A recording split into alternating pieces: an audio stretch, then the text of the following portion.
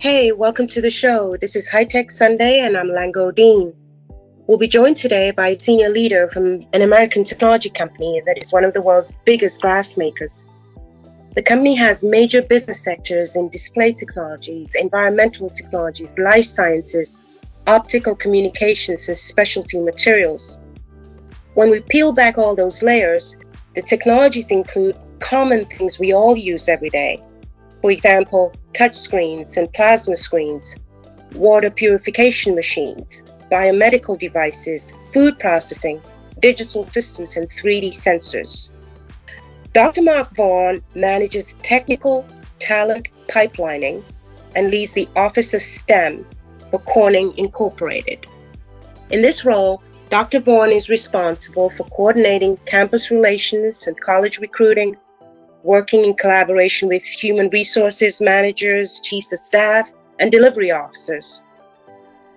Vaughan began his 32-year career with Corning in 1988 as a research technician. He earned a bachelor's degree in physics from Alfred University, a Master of Science degree in optics from the University of Rochester, and a PhD in electrical engineering from the Georgia Institute of Technology. Prior to accepting his current appointment, Dr. Vaughan was a research associate in modeling and simulation, where he was a technical lead for optical, network traffic, demand modeling, and access network cost modeling. In addition to his work with Corning, Dr. Vaughan, who is also an ordained minister, is a community leader. He previously or currently serves on several boards of directors, including the United Way of the Southern Tier, WSKG, TV and Radio, Catholic Charities of Steuben County, and he was also twice elected to serve on the Corning Painted Post Board of Education. Welcome to the show, Dr. Vaughan. Wow. Thank you so much for that kind introduction, Lango. It is really a pleasure. It's an honor to be afforded the opportunity to participate in this really special community of practice. This is a technology community forum who, in my opinion, couldn't be more timely. I must say that I have had the great pleasure of being part of the Black Engineer Awards and Women of Color family for a decade and a half now, more than that, under the umbrella of Career Communications Group. And I know firsthand and have been impressed by and grateful for the visionary leadership of Dr. Tyrone Taborn and the enthusiastic pursuit of innovative excellence that he and his team are demonstrating day in and day out. An example of this pursuit of innovation is, of course, the first ever hybrid Women of Color STEM conference experience that's coming up in October. Now, I know we're in June and we think that October is so far away, but let me remind us all that we know that somehow we woke up back on Monday and found ourselves in June already. The time is already flying by, and October will be here before we know it. As I reflected on the theme for this year's unique offering, which is Reset to Rise, the world is counting on us, it was not lost on me that right now, as we speak, the world is indeed counting on us, and the world is watching. They're watching how we as a nation are dealing with yet another case of obvious and inexplicably overt inhumanity that tragically took the life of George Floyd. They are watching us and how we're handling the crisis that has become commonly known as Corona. They're watching us, and what they see is up to all of us. So as a 55 and by God's grace, soon to be 56-year-old Black man in America who is husband to one and the same wife for nearly 34 years, the father of 5, father-in-love of 2, and pop-pop of 2, who is also an ordained minister, as you mentioned, for 23 years, and an ordained bishop with an international pastoral fellowship for 13 years. A man who grew up in poverty in a single-parent home with a strong Black mama who never went to college. A man who started out in remedial classes but still went on to earn a PhD in electrical engineering from arguably one of the top engineering schools in the world, I have learned to be adept at juggling the many hats that I wear. Family man, community leader, scientist, minister, American. Nevertheless, events like the homicide of George Floyd and even the exaggerated call for help by Central Park Karen the same day serves as reminders that for many, there is often still just one hat that they see when they see me. A Black man in America, who for all his education and extensive track record of contributions and accomplishments, including proudly, by the way, being a proud winner of a 2007 Black Engineer of the Year award, is still a man of color who experiences the micro and sometimes not so micro inequities of race just about every day. A Black father who still has to have the talk with his grown sons before they go on vacation or even go to hang out with friends after dark. Indeed, the untimely and inexplicable death of George Floyd has shined a light on our country and uncovered the fact that we all knew, but perhaps had grown weary of giving words to. That fact is this: as a nation, from before Trayvon Martin to now George Floyd, we've suffered loss. We are hurting. We are troubled. We are angry. And we are in mourning.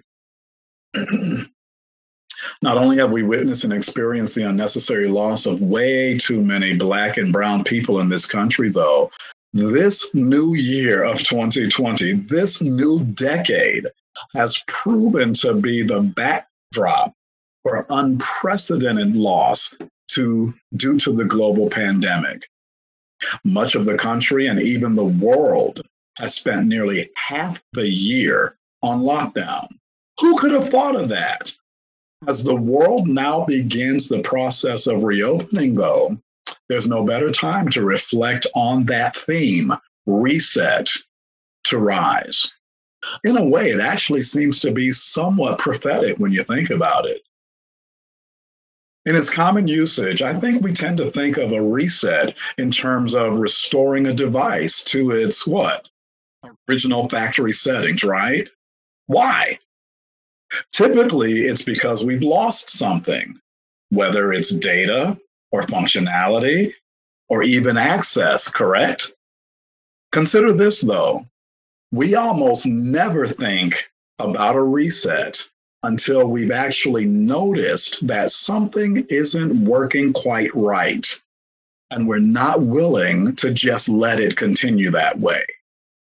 That can be the case with a device or a business, an organization, or even a society. But let's be clear, though, unless and until we acknowledge that there's been a loss, the reset will not happen. We won't see that there's a need. And there will be no opportunity to rise to a new and better steady state. Therefore, on this inaugural return of High Tech Sunday, I wanted to acknowledge loss. Because of the unknowns that came into view for us in this country back in early March, and that still persist in regards to the novel coronavirus, a new normal, actually an abnormal, rapidly began to become a reality. In less than a week's time, back in mid-March here in New York State, we went from business as usual to schools and colleges and businesses being closed and transitioning to a virtual offering. Lango, for nearly 3 months, I have not shook hands with or embraced anyone who doesn't live with me or who isn't a family member who I know has been staying home except to go out for essentials. And even then, they are masked and physically distancing. abnormal. The last time I was in the same room with colleagues was 79 days ago. Abnormal. 11 and a half weeks. No regular church gatherings, no track meets with my son, no senior prom for him. He's our youngest. I haven't even been inside a restaurant since mid-March. That's abnormal. And all of these abnormals compounded together feel like incredible loss. And then there's the real loss. As we talk right now, more than 110,000 lives have been lost here in the United States alone, and more than 400,000 lives lost worldwide. I know of communities that have been literally decimated. And with the lockdown measures in place, you sometimes don't even realize that someone has fallen victim to this disease until days after the fact. No funerals, no repasts, nothing physical. Loss. And then there's the 40 million of our colleagues who are now unemployed. People who you might only see at work when you could go to work, but you still enjoyed those encounters, those chance meetings in the hallway, those real meetings you attended because you were on the same project team. Then COVID-19 hit. Then the lockdown hit. Then the economy was hit. And now you literally may never see some folks again. I remember the telecom winter of nearly 20 years ago. There were people impacted by that economic downturn who I would see every day and then never saw them again. Real loss. Now, quite unexpectedly, though, the major saving grace in all of this abnormal has been science and technology. I'm not just talking about the frontline heroes in hospitals and nursing homes and on police and fire departments. Those who are using the science of medicine to track and test and treat this virus. I'm not even just talking about the science and technology leveraged by those in the physical and life sciences who have taken on the Himalayan task of developing a vaccine. I'm actually thinking about the manufacturing and engineering innovations that automakers, for example, rapidly deployed to switch their lines from making cars to making ventilators. I'm talking about those in the textile manufacturing business who switched from making clothes to making masks. Even those who leaned into 3D printing technology to mass produce masks and face shields. In a way, technology really has stepped up and saved the day. And in ways that most of us probably don't even fully fathom.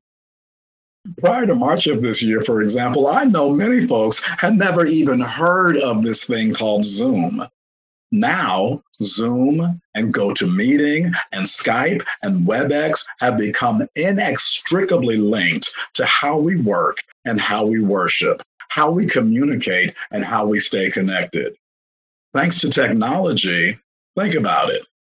I've continued having business meetings, sometimes back-to-back meetings, just like before the pandemic. I've attended conferences and even conducted job interviews.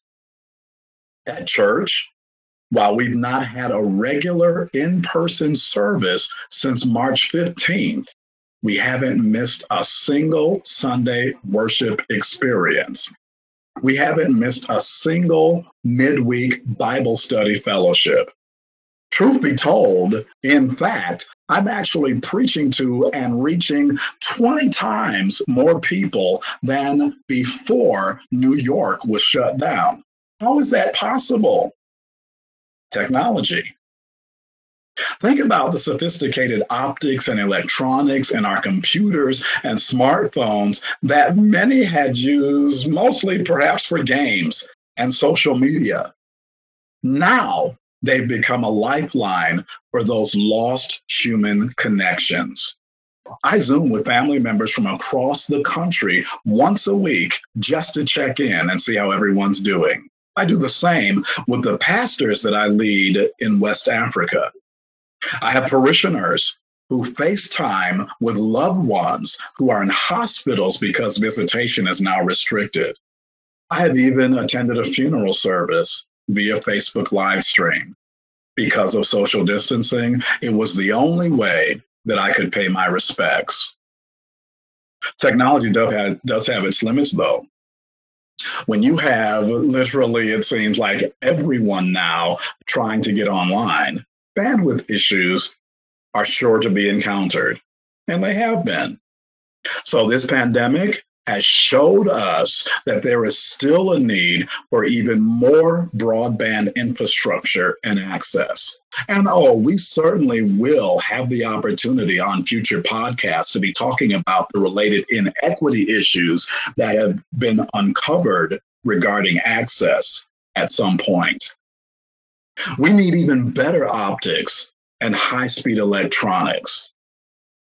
We need technology. And once again, the world is looking to us. I don't mean us in the United States. I mean us in STEM. Lango, I am an unabashed science geek. There, I said it. I admitted it.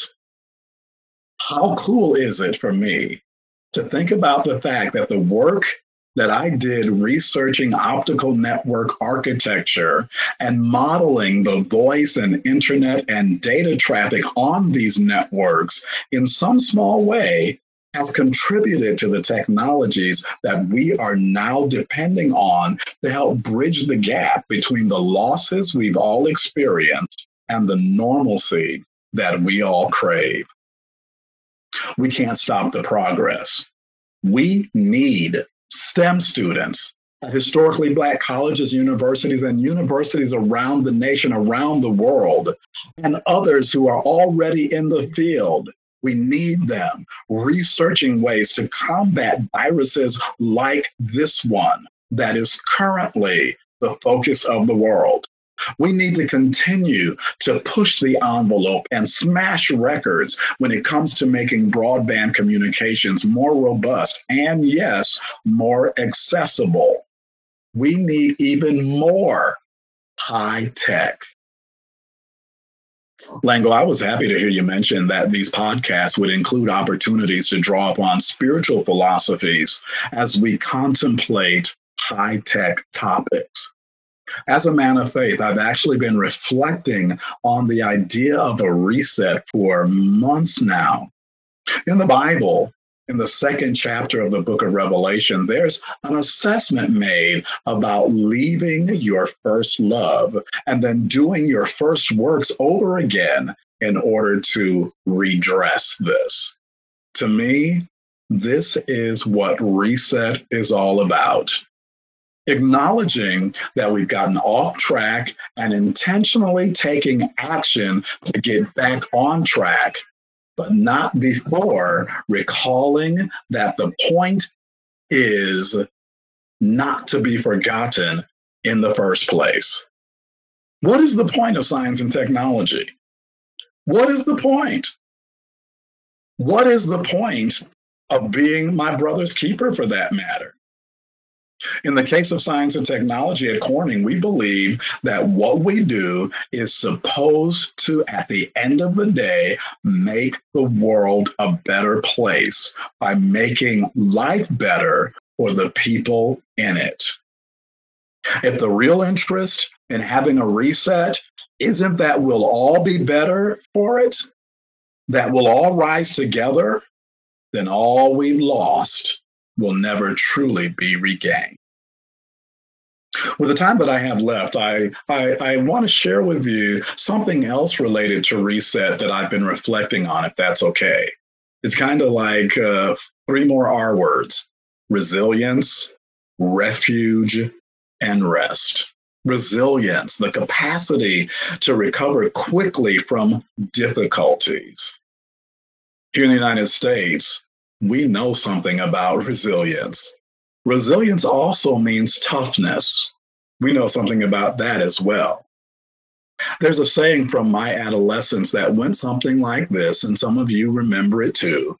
If you can take it, you can make it. Sharing another Bible reference from Matthew 24th chapter, verse 13. He that shall endure until the end, the same shall be saved. We got to hang in there. And as we've all seen the words of encouragement on commercials and on billboards, we got to do it together. We need refuge, though. What is a refuge? A refuge is a shelter from a storm or from danger. We look at this novel coronavirus as a danger. We don't understand it. We've been trying to take care of ourselves, but we really don't feel safe because of what we don't understand. A refuge is also a place of safety and protection and power. That word refuge is also often linked to the idea of a fortress.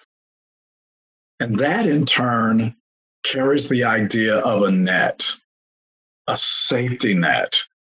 That's what folks are looking for as they fear for their health, and they fear for their families, and they fear for their jobs.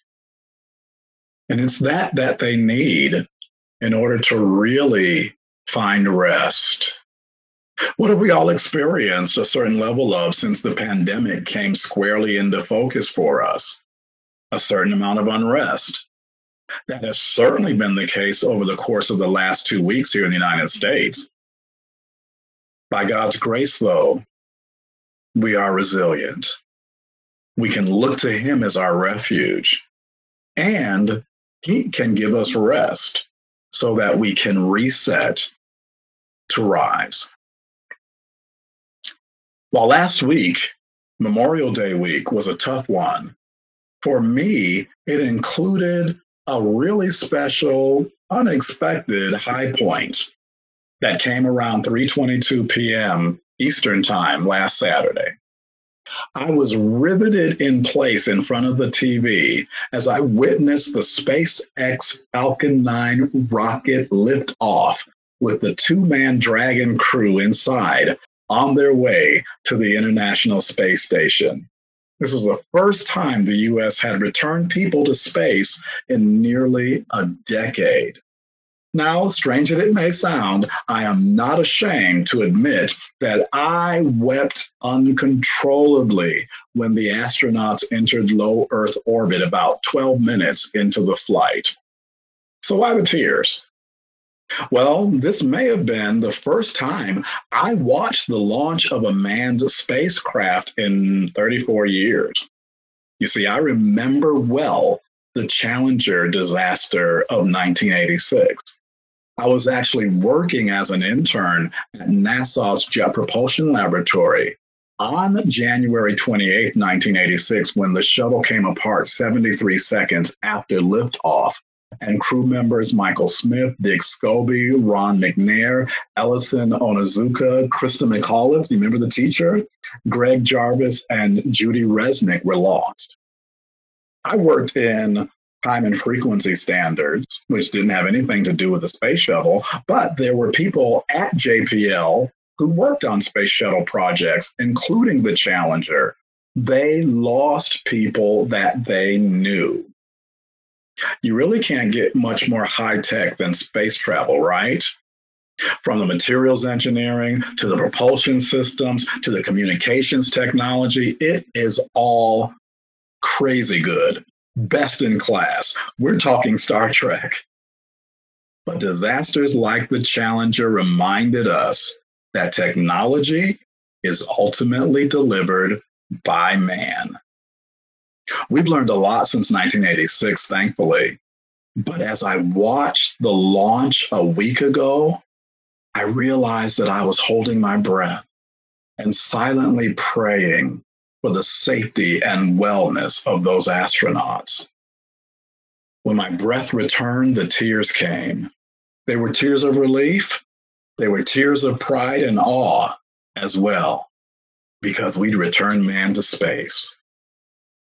After a nearly 10-year reset, thanks to technology and the special grace of God, we rose again. And what a rise it was. Thanks. Wow. Thank you, Dr. Vaughn. That was just outstanding. I mean, what a reset it was, and what a rise it gave all of us, didn't it? I mean, seeing that SpaceX's first astronaut launch in collaboration with NASA. I mean, you couldn't do better than that. And like you said, the return to space. So there were all of these things, and as I listened to you, I also was encouraged by the fact that you look to how the United States continues to work to recover from the COVID-19 crisis. Of course, there are lots of discussions going on right now about getting the economy on track. We're reading about the economy contracting by 5% in the first quarter. You also mentioned the 40 million people who are now unemployed. But as businesses begin to reopen their doors, I'd like you to comment on reset and rising from that standpoint. But before you do that, we also want to acknowledge the 100,000 people who lost their lives. As 1 million people have recovered from COVID-19, but there've been more than 100,000 deaths across the United States. That's a somber milestone, and you rightly acknowledge that. I also want us to touch on a little bit before we go about the direct relationship between overt racism and how employers like yourselves will help reset and rise. I mean, there have been many comments about the injustice and people standing in solidarity with employees and communities, as you know, they voiced their anguish over the system that oppresses and devalues people. But we must remember some of the most successful companies in the United States, successful employers, have always led change. And they have helped address the structural racism and the systems that allowed this injustice. So I'd like you to comment on that, and to also look at the fact that we have safe spaces like the Women of Color Conference in Bea, where these hard conversations can be had, and how you are constantly re-examining what corporate responsibility means at a time like this, especially for young people, millennials and Generation Z, who are the young consumers and the talented employees that employers are looking to hire in STEM jobs. How are organizations going to reset diversity and inclusion when values are threatened by systemic problems, and fight against systemic racism and injustice? I know that's a lot, but I think, yeah, but I think I'll leave it to you to sort of like make sense out of it all. Will do. Great questions, and I really appreciate the heart and the spirit behind them, because as we said opening this broadcast, we have to acknowledge that our nation is hurting. There is loss that we just don't know how to give voice to. And especially people from communities of color are really in the thick of it. So I'm going to direct my response first to where you ended, and that is with the response and responsibility of those in business and industry to help drive change. I mentioned that I've been with my company now for 2 years, and that's a long time. And I have certainly seen a lot during the time that I've been with this company. And one of the things that I am really proud to actually share with people when I have the occasion to represent Corning Incorporated at conferences and other gatherings is that we have a set of core values by which we actually govern ourselves. They are our North Star, and they are more than just a set of words on a page, a nice poster on the wall that you happen to walk by and no longer read. It really is something that we live and breathe, if you will. I've had the opportunity to visit many Corning locations around the country and the world. And even though when you travel, for example, to our European Technology Center outside of Paris, or you go to the West Coast, Silicon Valley, to our West Coast Technology Center, culture is different, environment is different. In many places, language is different. More than half of the people who work for Corning today actually live outside of the United States. But you enter that Corning facility, the values are still the same. Why? Because they are really timeless and universal. And the value, whenever you see our values listed, the value that is on the bottom is the individual. And I tell people that it's not because it is the least important, that's why it's on the bottom. It's actually the foundation on which the other values actually find their relevance. In this present situation that all of us have been grieving over and wrestling with, I am very proud to tell you that Corning, just like it has in the past, when there have been local or regional or national crises of this nature, has come out with a specific, worded, simply transparent statement that said, this is wrong, and we stand against it. We celebrate and will protect these values that we are guided by. And the expression of those values means that we will not tolerate racism. We will not tolerate abuses of, you name, lifestyle, abuses because of gender, because of age, because of race, because of where you come from, because of where you live and work. It's simply the case that those kinds of things have to be understood and expressed. And so you ask what business and industry have to do. First, you have to acknowledge it. We live in our community in a place that is, I would say, 2 to 3% ethnically and racially diverse. And so when I talk about 2 to 3%, I'm talking about African Americans, Asians, Pacific Islanders, Native Americans, Latinos, all combined may make up 3, maximum 5% of the population in this region. And so it's easy for folks to become cavalier or to become completely unrealistic about the fact that, oh, we don't have these kinds of issues here. Corning does not take that position. Just because you don't see it overtly happening on the streets of Corning doesn't mean it's not happening. And we have facilities all over the world and all over this country where things do happen.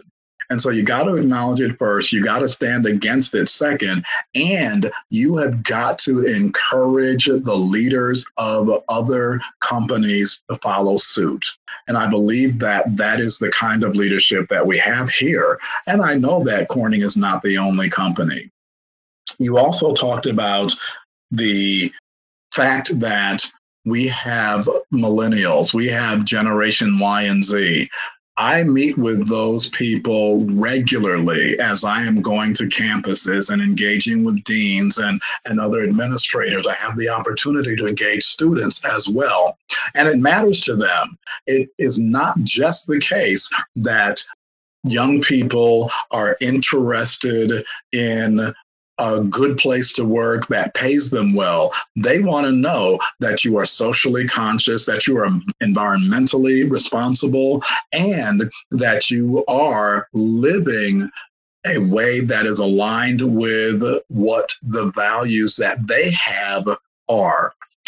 And so at the end of the day, if a company doesn't take a stand, doesn't have a position when it comes to something like the overt racism that we are wrestling with in this country, you're going to begin to have to think about your own bottom line. because you need the talent. And if the talent isn't there, then you're going to struggle. You also mentioned the difficulty with all of this. One of the best statements that I have heard, I think, this week was when somebody said, indeed, these kinds of conversations are uncomfortable. And so we just have to get comfortable being uncomfortable until we find an answer. I don't think that many of us in many sectors of our society have had to get uncomfortable with this. I think that the George Floyd tragedy has made people uncomfortable in a way that they haven't been before. And I think that it is absolutely linked to the COVID-19 pandemic. People have been locked down. People have had the opportunity perhaps to be more reflective. And I think when we are starting to come out into the light, and the first thing that we have to deal with is a homicide on national television, it really struck a chord because people were paying attention in a way that they might not have otherwise if they were busy going about what we normally go about doing when we aren't in a pandemic situation. So I think that we have the opportunity not to squander this moment, but to continue a movement. And I think that at the end of the conversation, we still are going to be relying on technology to make sure that those strides, those gains are sustained. Thank you, Dr. Vaughn. Thank you for helping us connect the dots. Because sometimes, you talk about STEM and technology and all like that, and it just seems so like 30,000 foot. Exactly. But today, you kind of brought it all together. And even when I was reading out your bio and you're talking about things like optics and physics, and you're thinking, well, how does all of this? But that smartphone you're holding in your hand at home or on the street, the broadband that makes it possible for you to get on the internet. Okay, well, he's someone who been working on it. Maybe hasn't made big names in it, but they are the people in the behind the scenes doing all the good stuff that makes it possible for us to do what we're doing now, having this High Tech Sunday podcast. So, and then when you connect it all to the not just the engineering and the science and the technology to the vaccines and everything else, but when you connect it to the social problems, to the societal issues, then it makes you stop and think. And that's what we want to go on doing in this new podcast. So we hope people will, listen to it, give it a try. And we look forward, of course, to speaking with you, a leader in the world of STEM, speaking with you some more about the future of jobs, talent, the reimagination, resetting, rising. And we look forward to all of that. So I'll over to you, Dr. Vaughn, because I've run out of words right now. I'm just so overwhelmed.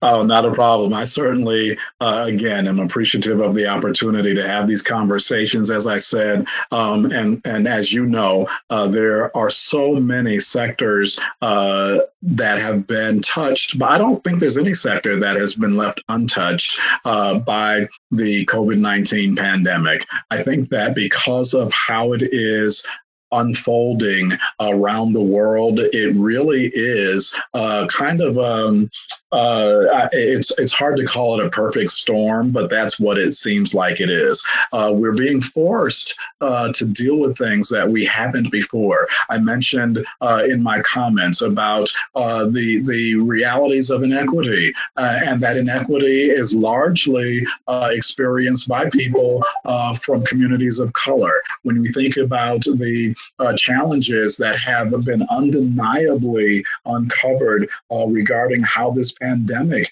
has stricken people in urban centers where there are majority minority. When you think about the whys behind all of that, these are things that people who have been living it have been decrying or generations. But now we have the opportunity, thanks to the fact that all of us are hearing the message loud and clear, to actually make sure that it does not get buried again once we move back out into the light.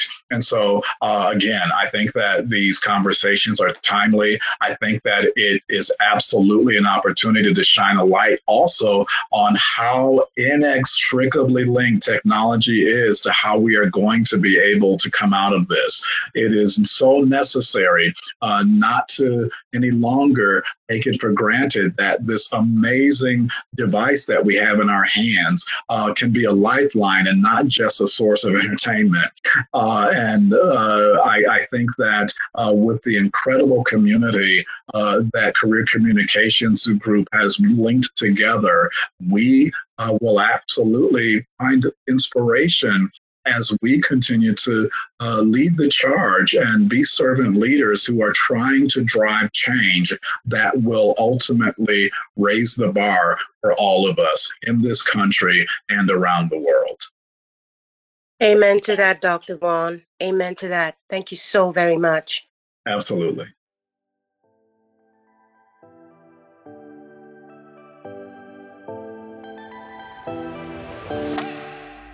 Remember, Career Communication Group's High Tech Sunday looks at professional development in technology through the lens of spiritual philosophies.